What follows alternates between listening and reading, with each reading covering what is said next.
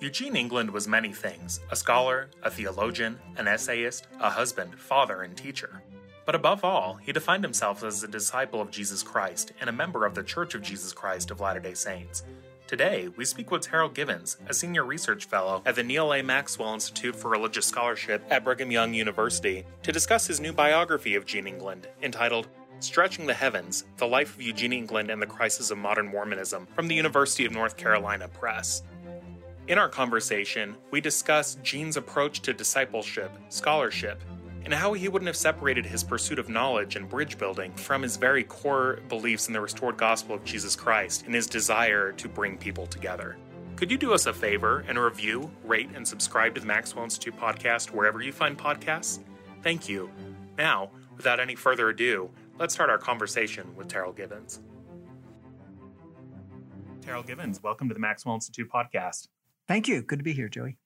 When I first opened the mail and saw your book was entitled Stretching the Heavens: The Life of Eugene England and the Crisis of Modern Mormonism, my first thought was, what does he mean by the crisis of modern Mormonism? Could you tell us about that? Yeah. I don't know if this is a universal experience of authors, but I find that I very seldom am able to select the title for the book that gets published.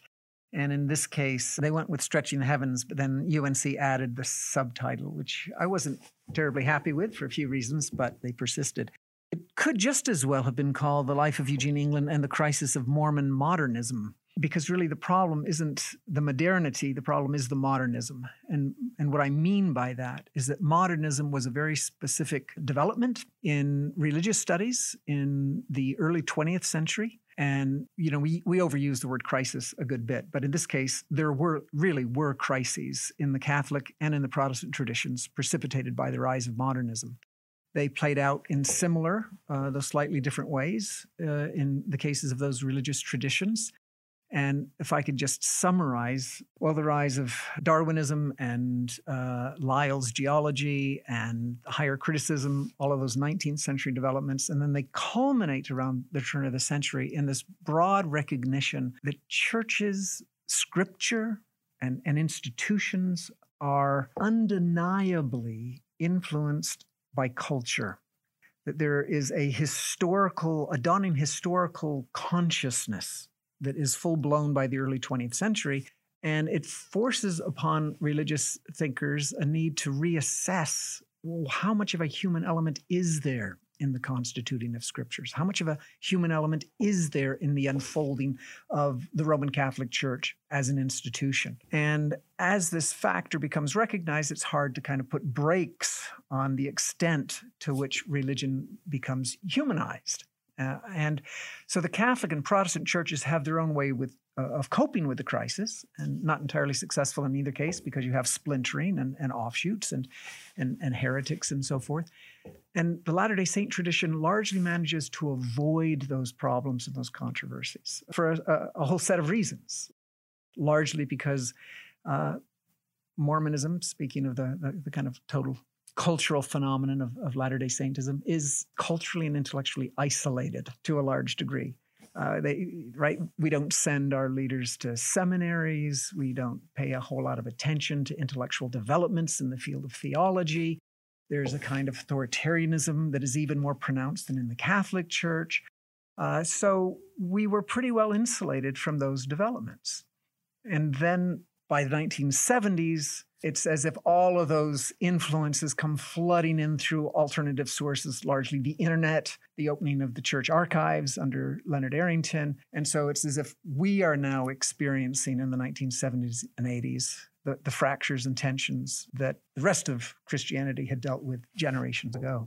Thanks for that great summary. Something that it makes me think of, too, in these modernism debates, as they're called, is that Latter-day Saints are able to turn to their prophet for religious direction. And so the question of, did something happen that we can prove empirically through history or archaeology or genealogy? As you say, Latter-day Saints are intellectually isolated in important ways, but also they have a trust that the president of the church is going to lead them in matters of doctrine. It's not the authority of scholars who are directing the church. It's the authority of a prophet and apostles. Would you say that that's correct? Yep. I'm interested in the way that Eugene England grew up. And so I'm going to call him Gene because that's how his friends and family knew him growing up. And so as a child, he's both very smart and very mischievous. And his friend Ed Geary says that if Gene had an ounce of calculation, he would have avoided a lot of trouble. How did that play out in his early life?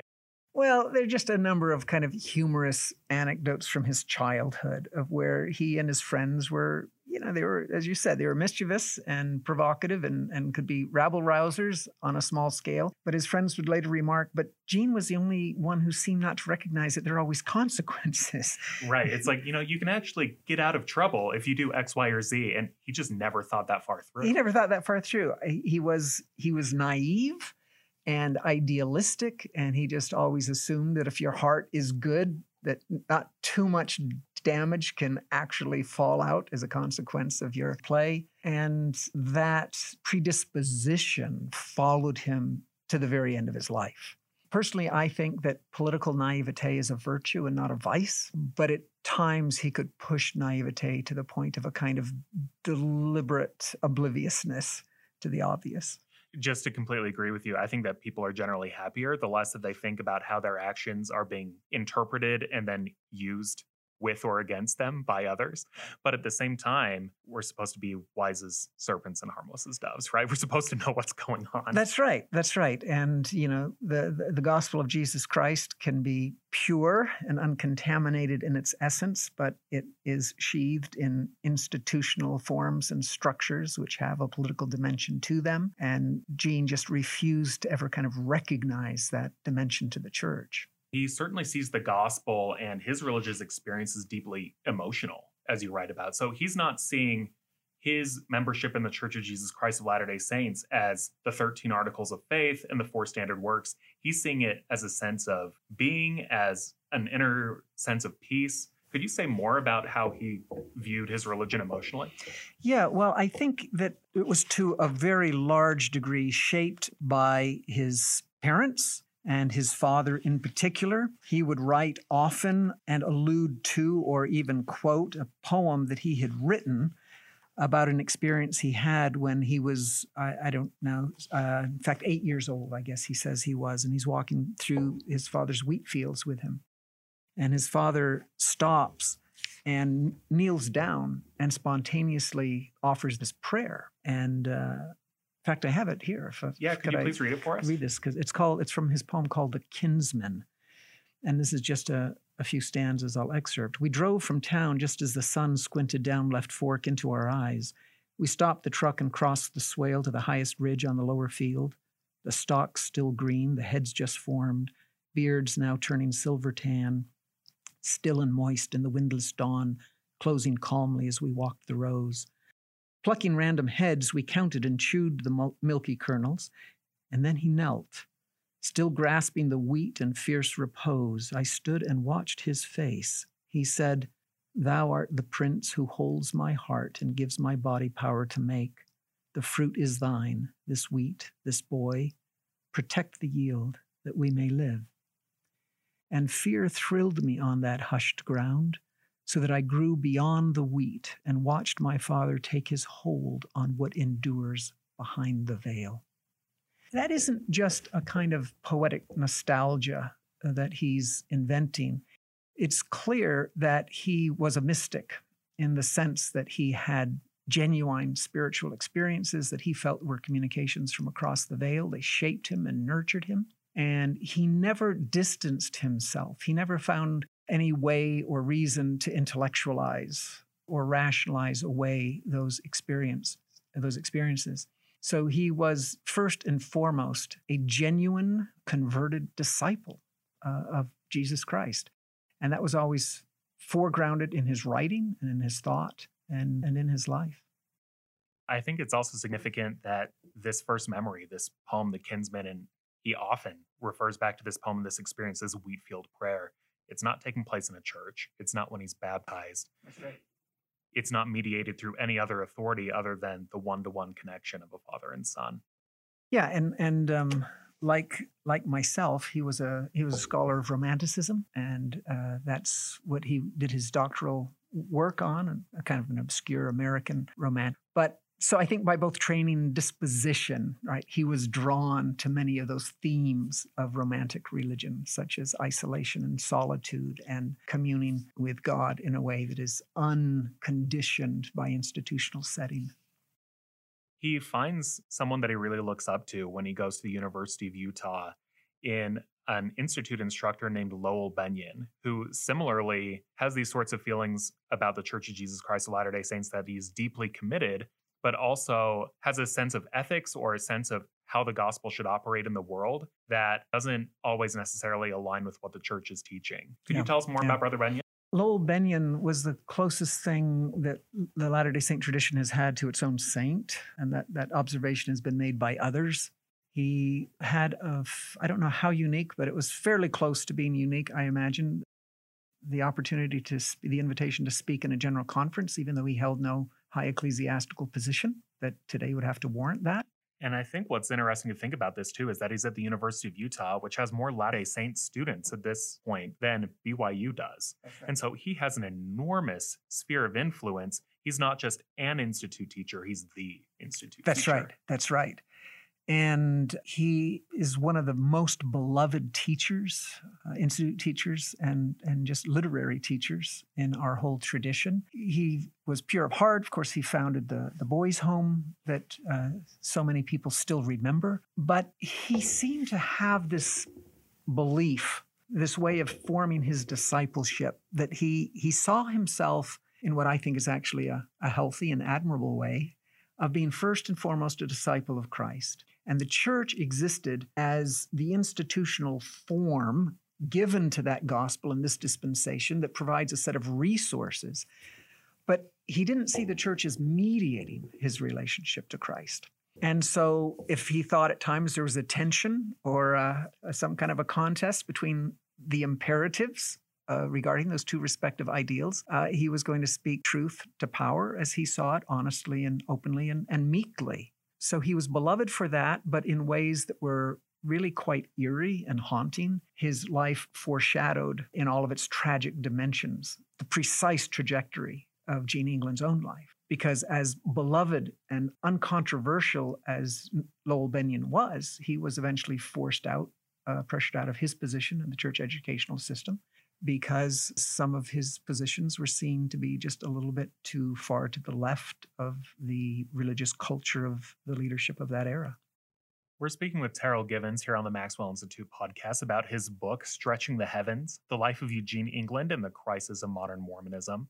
Now, while at the University of Utah, Gene begins to date Charlotte Hawkins. Could you tell us more about his early relationship with Charlotte? There's a couple of really comical dimensions to it, in part because she was originally dating his best friend, and he would go out with him on double dates, providing the transportation.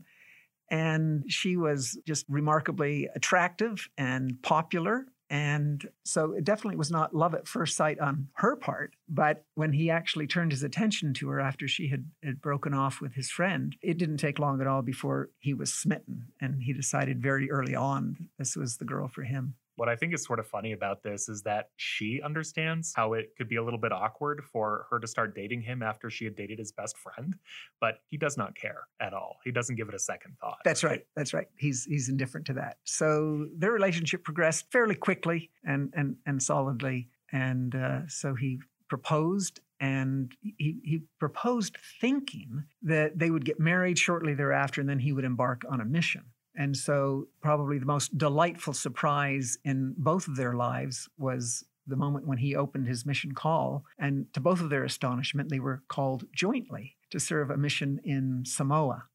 How common was that at the time? That was almost unheard of anywhere except in some of the island missions. And I'm not sure why. Maybe the brethren thought that would be a particularly romantic setting for newlyweds and made that concession. But I haven't been able to find any other examples from that era of young marrieds who were called jointly to serve their missions. Well, so that's fascinating. So they arrive in Samoa, and Gene has a really hard time picking up the language, as I think anyone who has tried to acquire a second language has figured out. And Charlotte, or Shali, as Gene calls her, is also trying to figure out what she is supposed to do. She's easily the youngest woman with official power as a missionary there. Right. How did they adapt to life in Samoa? Well, mostly they were doing educative work. They ran schools and primaries, as well as teaching in the auxiliaries in the local branches where they traveled. It was definitely a trial for both of them. They both had lived fairly sheltered lives, living just locally. And so this is their first trip abroad, and it's a foreign culture. They don't have missionary training in the way that we do today. So yeah, they are thrown kind of without much direction or preparations. Jean had an especially difficult time because he found that the discipline in the mission was exceedingly lax. He could sense and he bristled at the kind of colonialist mentality that pervaded the mission, what he thought was a kind of inherent and pervasive racism against native cultures and peoples. So maybe put another way, he saw how these white American missionaries would come into Samoa and say, you're not doing things correctly because Samoans weren't acting like white Americans. Is that fair? Yeah, that's exactly right. And there was just a kind of privileged position that the white missionaries occupied and exploited. He would acknowledge by the end of his mission and later in life that part of the problem was that he could be a little self-righteous and a little overzealous and overcritical. And so at times he needed to just relax a little and go with the flow. But the mission was most formative, probably long range, for a couple of reasons. One was because by the very end of his mission, he became particularly convinced in a very personal, experiential way of the centrality and efficacy of the atonement. And he would write about that and remark upon the transformative power of the gospel. But that only seemed to come to him in the very last stages of his mission. And the second way in which it was formative was that he had been an outstanding science student in his first year of college. And he made the shift to the humanities because he said he just determined that human stories and the human experience and human interaction was so much more meaningful to him than the scientific disciplines. That's very relatable as someone who's planning to be a child psychologist and then ended up being a historian. I can certainly relate to that. And so when he comes back to the University of Utah, he again is interacting with Lowell Bennion. He decides to go to graduate school. And you write that he learned from Lowell Bennion and others about the idea of costly loyalty to the church. Yeah. Could you tell us more about that and what you meant by it?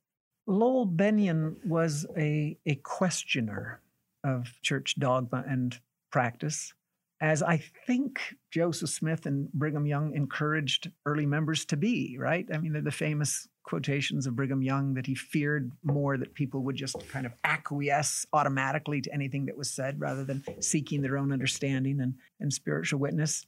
And so Lowell Bennion was quite uncomfortable with what today we would call folk theological explanations of the priesthood ban in particular. And so one of the life-changing moments in Jean's experience was when he was in an institute class taught by Lowell Bennion, and the question of why is there the priesthood ban in the first place? And Jean just parroted the kind of standard line that was common in the 1960s, which was, oh, well, that race was neutral or inferior in the pre-existence.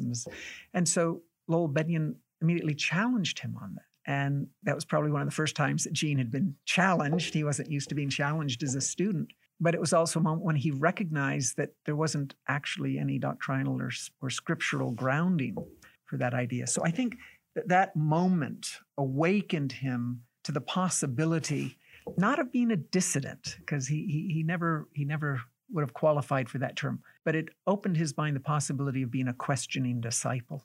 And I think that asking questions too vigorously at that place and time and within a dominant kind of authoritarian culture of that moment in church history was not a safe course, as Lowell Bennion found out. I think especially for something that is as sensitive to the church at that time as the racial restriction in the church.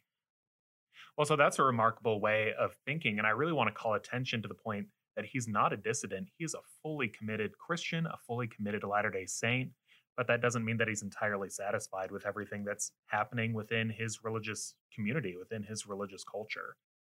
Yeah, that's right. And I think he's one of those Latter-day Saints, and there have been many then and now who look to Joseph Smith and say, well, the church was launched because he asked tough questions, because he interrogated his own spiritual standing as well as the commonly taught truths of the day. And so Gene England really believed, and as Elder Maxwell taught, right, that study, academic rigor, and questioning are forms of worship.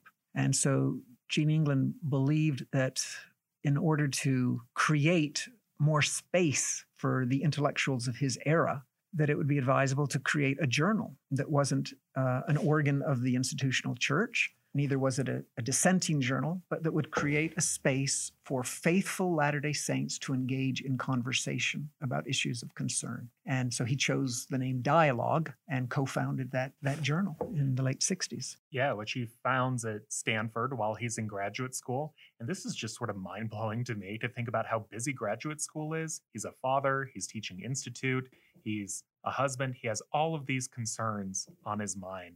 And yet he just has this internal need to foster dialogue, to build bridges, to give Latter-day Saints an opportunity to speak about their feelings. That's right. And it does come at very personal cost at that time, because he is several years, right, in Palo Alto, several years at Stanford. And even after he's accepted his first academic position at St. Olaf in Minnesota, he still hasn't finished his dissertation. And it seems clear to me, looking back to his letters and journals of the period, it's because he was giving so much time, both to teaching part-time in Institute, but also to the work of the Dialogue magazine. Well, and what I also just find fascinating with this is that as he's going forward, although Elder Maxwell hasn't yet given the address that is on the wall at the Neal Maxwell Institute, the building that we're in, that academic study can be a form of Christian discipleship, that he sees it as his sort of unofficial mission to fulfill this. And so with Dialogue, they're inviting all sorts of interesting articles and for people to talk back and forth to each other across political and theological lines. So conservative and progressive, or conservative and liberal, can mean very different things to different people. But he always saw himself as very orthodox as the editor of Dialogue. Is that correct? That's absolutely correct. Yeah, he never wavered in what he believed were the fundamental faith commitments that his religion called him to make. What he did believe, and I think we have a whole chorus of the brethren who now reaffirm this basic principle, that Mormon culture, Latter-day Saint culture, is not the same as the Latter-day Saint gospel. But nobody was talking really in the 1960s about pulling those things apart. And he very deliberately and self-consciously made that an endeavor. So, for example, he believed that the gospel was unambiguous about the need to be accepting and loving of all races and to see them and treat them as equals. And the priesthood ban brought in its wake a kind of cultural racism, right? That was a consequence or manifest in all of these folk theologies that explained it in terms of spiritual inferiority. And so he's saying, well, that's not part of the gospel. But it was so much a part of Mormon cultural understanding that it seemed to be a challenge to the church. And the same was true with his opposition to the Vietnam War. He'd say, well, the Book of Mormon tells us, and the Doctrine and Covenants, right, teach us to proclaim peace, not war, and yet we're a warlike nation. And later we'd hear President Kimball espousing that same critique, that we have become a warlike people. And so Gene England thinks, I'm trying to preach the pure gospel of the restoration here. But this was at a time of hyper-patriotism in the church and outside the church. So to publicly take a position against the Vietnam War, again, was construed at the time as being unfaithful to the church. There are some great photos and special collections at BYU of BYU students holding pro-Vietnam rallies at the same time that Gene is leading rallies against the war in Palo Alto. That's right. And one of the brethren that he most loved and admired was Marion D. Hanks. And of course, Marion D. Hanks at this time is the serviceman's representative of the church. And so his whole position and task is to provide kind of moral and spiritual support for the servicemen serving in Vietnam, while Gene England is undermining support for that war. And so that created tensions from the very beginning in that relationship with Elder Hanks. And they're writing back and forth. This is something that comes out in the book over and over again, is that Gene reaches out seemingly to every general authority who's ever called and does his best to create relationships and share what he's reading and thinking about. And Elder Hanks, or Duff Hanks, as he was called, but Neil Maxwell is another leader that he's constantly corresponding with, and he was the church commissioner of education. Yeah, that's right. One can see this as a foible. One can construe this in various ways, but it is in fact the case that almost as an automatic response to any new person being called onto the quorum or to be an assistant to the 12, Gene would fire off a letter immediately, introduce himself, usually send along a few of his poems or maybe a couple of his essays. And one could see this as a longing for affirmation, right? A longing to be connected to and recognized by the brethren. That may have been a part of it. But I think also there was a genuine feeling on Gene England's part that he had intellectual, academic gifts to offer that could be put in the service of the church, of building the kingdom. He wanted the brethren to know of his qualifications and his availability. So that, I think, is certainly how he would have seen his efforts to do that. But if one goes to the University of Utah special collections today, one will find over 200 boxes of the Gene England papers. And a huge proportion of those are files of correspondence with the various brethren he wrote to. But because he reaches out to others, he also gets on the radar of people who maybe wouldn't have known him and certainly wouldn't have known him as a rabble-rouser. Yes, that's right. And this, again, I think is in some ways a reflection of his naivete, that he was quite happy to send the brethren copies of his most controversial and at times inflammatory writings. So he wrote 2 articles on race. He wrote another article of speculative theology in which he insisted that plural marriage was of temporal duration only and had no standing in the future. Issues of dialogue in which there were round tables contesting the validity of the Vietnam War. And he just assumed that the brethren would agree that these were all faith-promoting or faith-affirming works. And clearly they didn't always go down that way. Pro tip for listeners, don't send your most controversial theological takes to others, much less if they're general authorities. It also reminds me of something at this time because this is when the church is really opening up in important ways, like you said, to academic study and inspection in ways that it hadn't before. Yeah, and this is one reason why actually Gene England had much more intellectual authority than most people would recognize at this era, because you'd say, well, and one other famed scholar said to him one time, Gene, why don't you just get back to what you're supposed to be doing, which is teaching your English classes. But the fact is he was employed in the church historical department under, of course, Leonard Arrington. And so he had firsthand extensive experience in archival research in the church historical department. So he knew whereof he spoke when he would invoke tensions, problems, conflicts, inconsistencies in the Mormon past.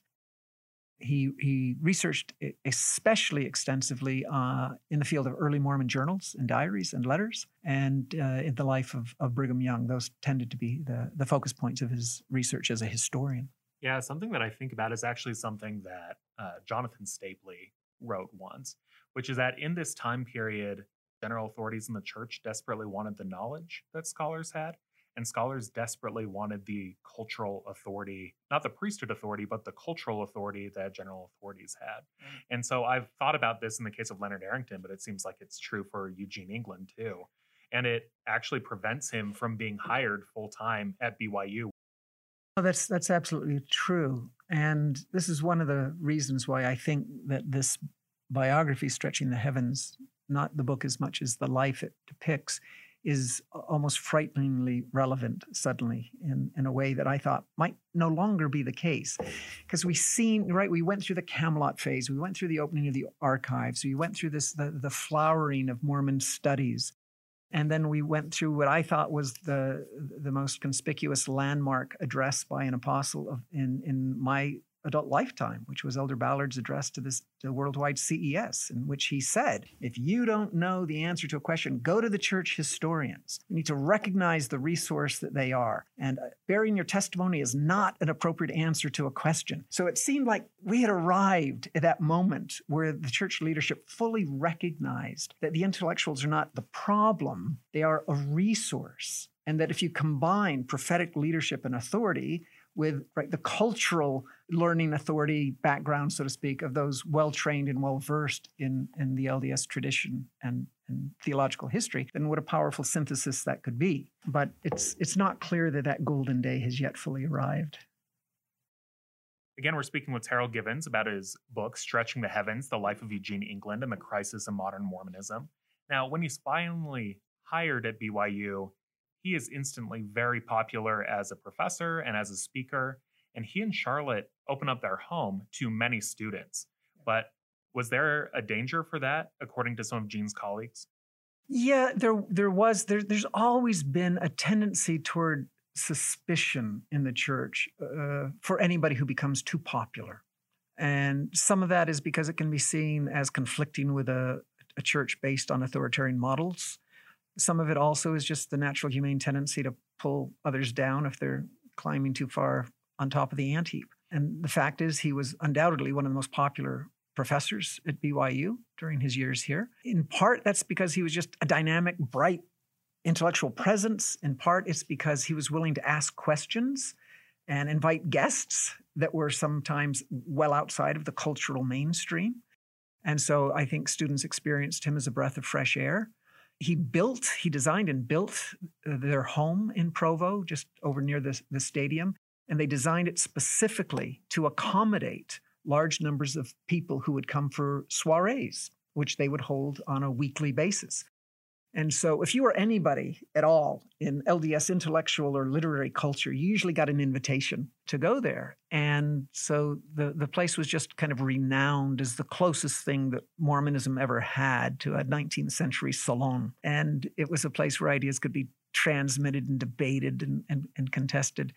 And in the English department, he received some very emphatic protests and criticisms for what he was doing. And so eventually those kind of tapered out because I think both of them just felt hurt and dismayed that efforts that were so well-intentioned had been so poorly received by so many. Yeah, I want to be clear here that there was never any accusation of impropriety of a professor having students at his home. This was always an England family get-together where Charlotte would be there, but also the children and eventually grandchildren would be at the home with these BYU students coming over. And one of the ways that Gene sees himself as building community and reaching out to the one, as we might say, is by having people in his home and discussing topics that really matter to students that maybe they weren't able to discuss anywhere else. That's right. As a BYU professor, Gene and Elder Bruce R. McConkie get into a disagreement about several doctrinal matters. Could you give us a brief rundown of what they disagreed about and how it came about? I frame this dispute as a kind of Greek tragedy because I try to emphasize as a narrator of the story that there's no bad guy and there's no good. They're two good guys, both operating under what they see as the most imperative that they faced as individuals. So it all begins when Gene England becomes aware that in the way Latter-day Saint authorities have spoken about the nature of God, there have been two separate strands. One that is kind of the King Follett strand that emphasizes God as a progressive being. He was a human, he becomes divine, he continues to grow in dominion and majesty as his creatures climb the kind of celestial ladder with him. And then there's the other view that is sometimes attributed to Hiram Smith, that I would not have faith in a God who didn't have all power and all knowledge. And so kind of a more classically theistic conception of omnipotence and omniscience. And so Gene England insisted, and I think very credibly, that students were sometimes aware of these contradictions and conflicts, and it shook them because they thought, well, with inspired leadership, there should be one voice and one teaching. And so he gave a talk on the subject in which he tried to show that both views were consistent. And one of Bruce R. McConkie's family members became aware of this talk, Joseph Fielding McConkie, and let it be known that he vehemently protested Gene England's interpretation. And Gene, in what I thought was the single greatest demonstration of spiritual and intellectual magnanimity, invited Joseph Fielding Smith to come and respond to his remarks the next time he gave that talk, which was in the Varsity Theater. And so his colleague accepted the invitation. But instead of engaging in a kind of civil, polite discourse. Well, and what's debate. accepted in academia? Academics disagree all All of the time. Yeah. You're just supposed to say why you disagree, citing evidence. Exactly. Right? And instead, he effectively called Jean England out as an apostate and unfaithful, and he invoked his own prophetic blood and insisted that there was no grounds whatsoever. And his language was very insulting and demeaning, unfortunately. And then all of this information obviously was relayed to Elder McConkie. And so in a subsequent visit to Brigham Young University, Elder McConkie gave his famous address on the 7 deadly heresies of Mormonism, as he called them. And prominent among these was the belief that God is a progressive being. So anybody in the audience, practically, or anybody who knew anything of the background of this talk, knew that this was a direct reference, of course, to Jean England. And so it was quite a devastating and humiliating kind of rebuke. Jean wrote to Elder McConkie a letter with an edited version of his remarks, again trying to insist that he was saying nothing that was unfaithful, contrary to doctrine. Elder McConkie was not in the least bit interested in engaging him in a conversation. He just indicated that it was not Jean's province to declare doctrine, but to listen when an apostle declared doctrine. So again, we have here what seems to my mind a kind of cultural problem, a misunderstanding that any attempt to pursue theological investigations is a challenge to doctrine, right? And those are two very separate enterprises. And so subsequently, Elder McConkie in General Conference revisited his condemnation of Jean England's teachings in a way that, again, was just entirely humiliating and devastating to Jean England. Didn't mention him by name, but again, it was apparent that he was the object of his rebuke. The letter that Elder McConkie had written to Jean England was leaked, not by Jean England. It's clear from the dating that Jean England hadn't even received the letter yet. And so that went, as today we would say, it went viral by mimeograph rather than internet. And so it became probably the most famous or infamous episode in Jean England's conflicted history of relationship with general authorities and the church. I think one of the most important and touching takeaways from this whole story is that in Jean's journal, his private journal, he continued to refer to Elder McConkie and others as his heroes and never spoke a word of rebuke.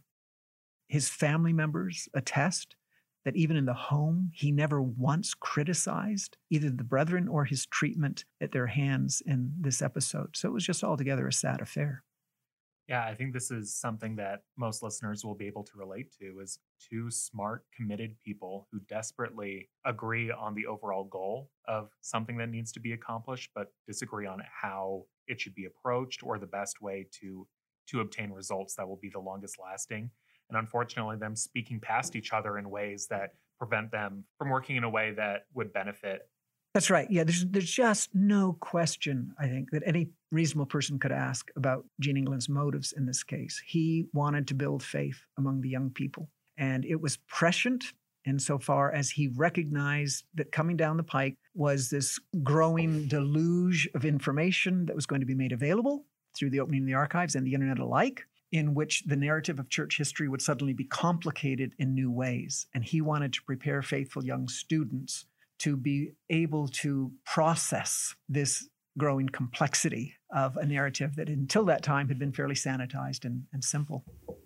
This isn't the last time that Jean finds himself in hot water over the last decade of his career, because he continues to teach at BYU after this. This is not what ultimately led to his dismissal at BYU. Could you tell us about the last decade or 12 years that he spent in Provo? Yeah, and one of my principal, motivations as a writer of this biography was to uncover where's the smoking gun? What was the episode or conflict that finally precipitated his departure? And there wasn't one. There were several. And it was just kind of a critical mass eventually was achieved. So it dates back to the first public expressions of criticism toward a church culture that is militaristic and racist.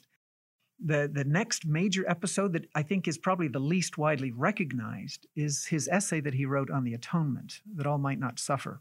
And it's a beautiful piece. It's an attempt to resurrect Abelard's theology of atonement as moral influence. Is Abelard a Catholic thinker, or He's what's his background? He's a Catholic medieval thinker who is responding to Anselm. So I'll try to simplify this because I don't want anyone to get lost in the weeds here, but atonement theology has gone through various stages in mainstream Christian thought, right? You have the ransom theory, which is kind of the earliest, most primitive, which is that God kind of baits the hook with Jesus, and when Satan tries to take him, then right, he finds he's got an innocent victim and he has no hold over him. Then it becomes a satisfaction theory where we've offended God's majesty, and so he demands some kind of recompense or punishment because of his offended majesty. And that's about the time at which Abelard is responding to this, and he's saying, no, that's not the God I believe in. I don't believe in a God who is jealous or vindictive or gets angry. I believe he offered his son as the most infinite, inexpressible demonstration of love. And we see what he was willing, what pure innocence was willing to suffer on our behalf. And we are moved by it. Emulate that example. So that's the moral influence theory. And so later in the Reformation, we progress to the penal substitution, which is a kind of further development of satisfaction theory with a more legalistic, vindictive bent to it, at least in the way that I read it and see it. But it's that God is a judge, a law has been broken, there has to be a punishment that is inflicted, and suffering has to occur to zero out the evil that was perpetrated. And Gene England just resisted that. He thought that that didn't have any appeal, it couldn't move us, and it wasn't compatible with the nature of God or Christ. And so he resurrects Abelard's theory and argues once again that we are moved, we are broken, we are shattered in heart at the spectacle of Christ's willing sacrifice for us. So it's a beautiful theology. I think my personal feeling as theologically would be that it is certainly a true part of any meaningful understanding of the atonement. The Book of Mormon talks about being drawn to Christ by the spectacle of his suffering. So I think there's certainly a valid theological principle there. But he sent it to Elder Maxwell, and he sent it to Elder Packer. He received, I think, one of the most comically understated replies in epistolary history back from Elder Maxwell, who said, if I can paraphrase, love your article, it was very beautiful. The only fault I could find with it is that it's not true.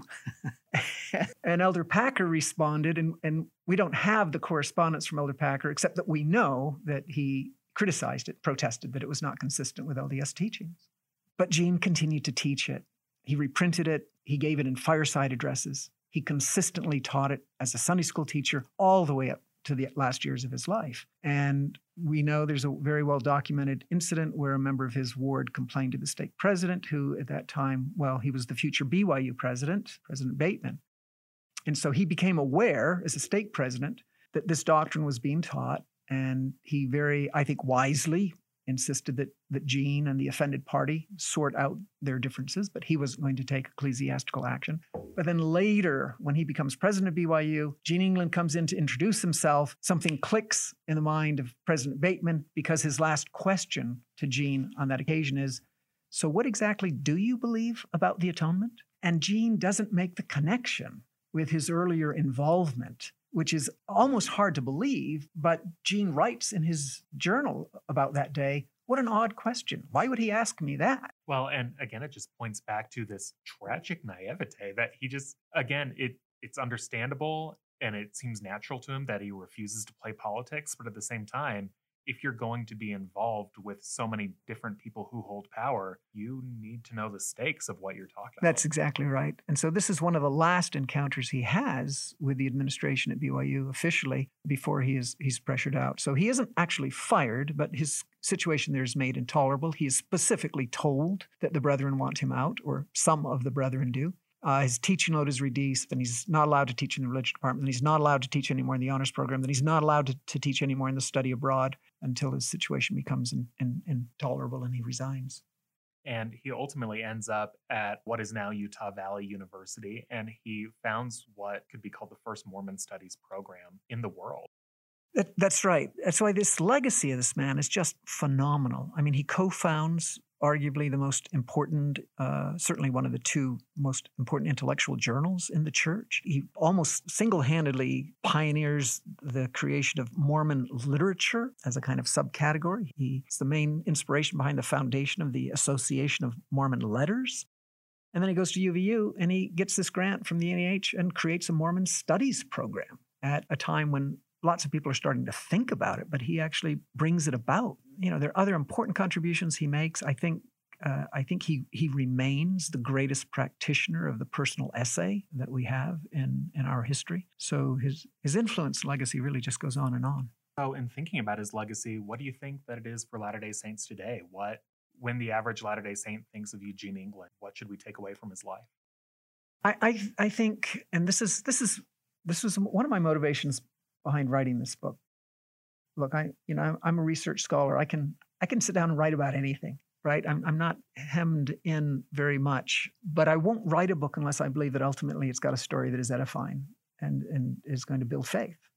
Faith in the restoration specifically, or in just good values generally. And I think his life does. I think it's a life of exemplary discipleship that is particularly relevant for the present moment, because ever since the 70s, we've had all of these debates and books and articles and colloquia and symposia about maintaining personal integrity in the face of authority, right? My take on Gene England is that he saw that at times we can make an idol of our own integrity. In other words, there can be a kind of quest for intellectual martyrdom where we show ourselves as the bold Luther facing down the Catholic Church. And Gene could be provocative at times. He could be willful and stubborn. But there's no question that he never felt a conflict between his discipleship, his faithfulness to Christ, and his membership in a church. And so I think he's just a great example of that kind of discipleship that is always struggling to reconcile the life of the mind and the life of the spirit, and knows that is never going to be without some kind of costs.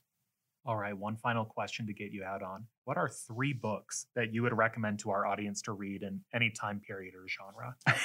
That's such a broad question, and I would probably never recommend the same 3 books to 2 different people. But if I had to just take a shot at it, in terms of just great contemporary literature, I would recommend Marilynne Robinson's Gilead, which I think is the most beautiful example of sacramental fiction. I mean, it's an act of worship to read and ponder that book.